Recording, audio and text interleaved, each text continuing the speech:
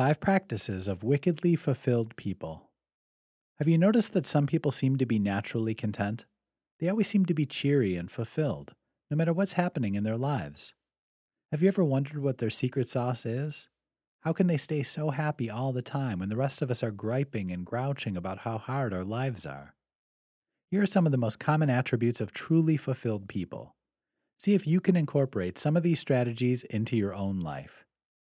1. They follow their passion. Following your passion doesn't have to mean giving up your 9 to 5 and living in an ashram.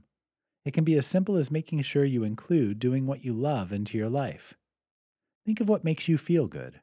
Maybe it's writing, drawing, ceramics, hiking, or dancing. It doesn't matter. What matters is that you make space for it in your life and do it regularly, not just when you can fit it in. 2. They focus on their goals. Fulfilled people usually have a set of goals they want to achieve, not an impossible laundry list, but a small number of achievable, meaningful goals that will challenge but not overwhelm them. When you keep your goals attainable, you set yourself up for success and greater happiness. 3.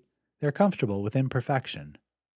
Perfectionists are almost guaranteed to be unhappy, dissatisfied people.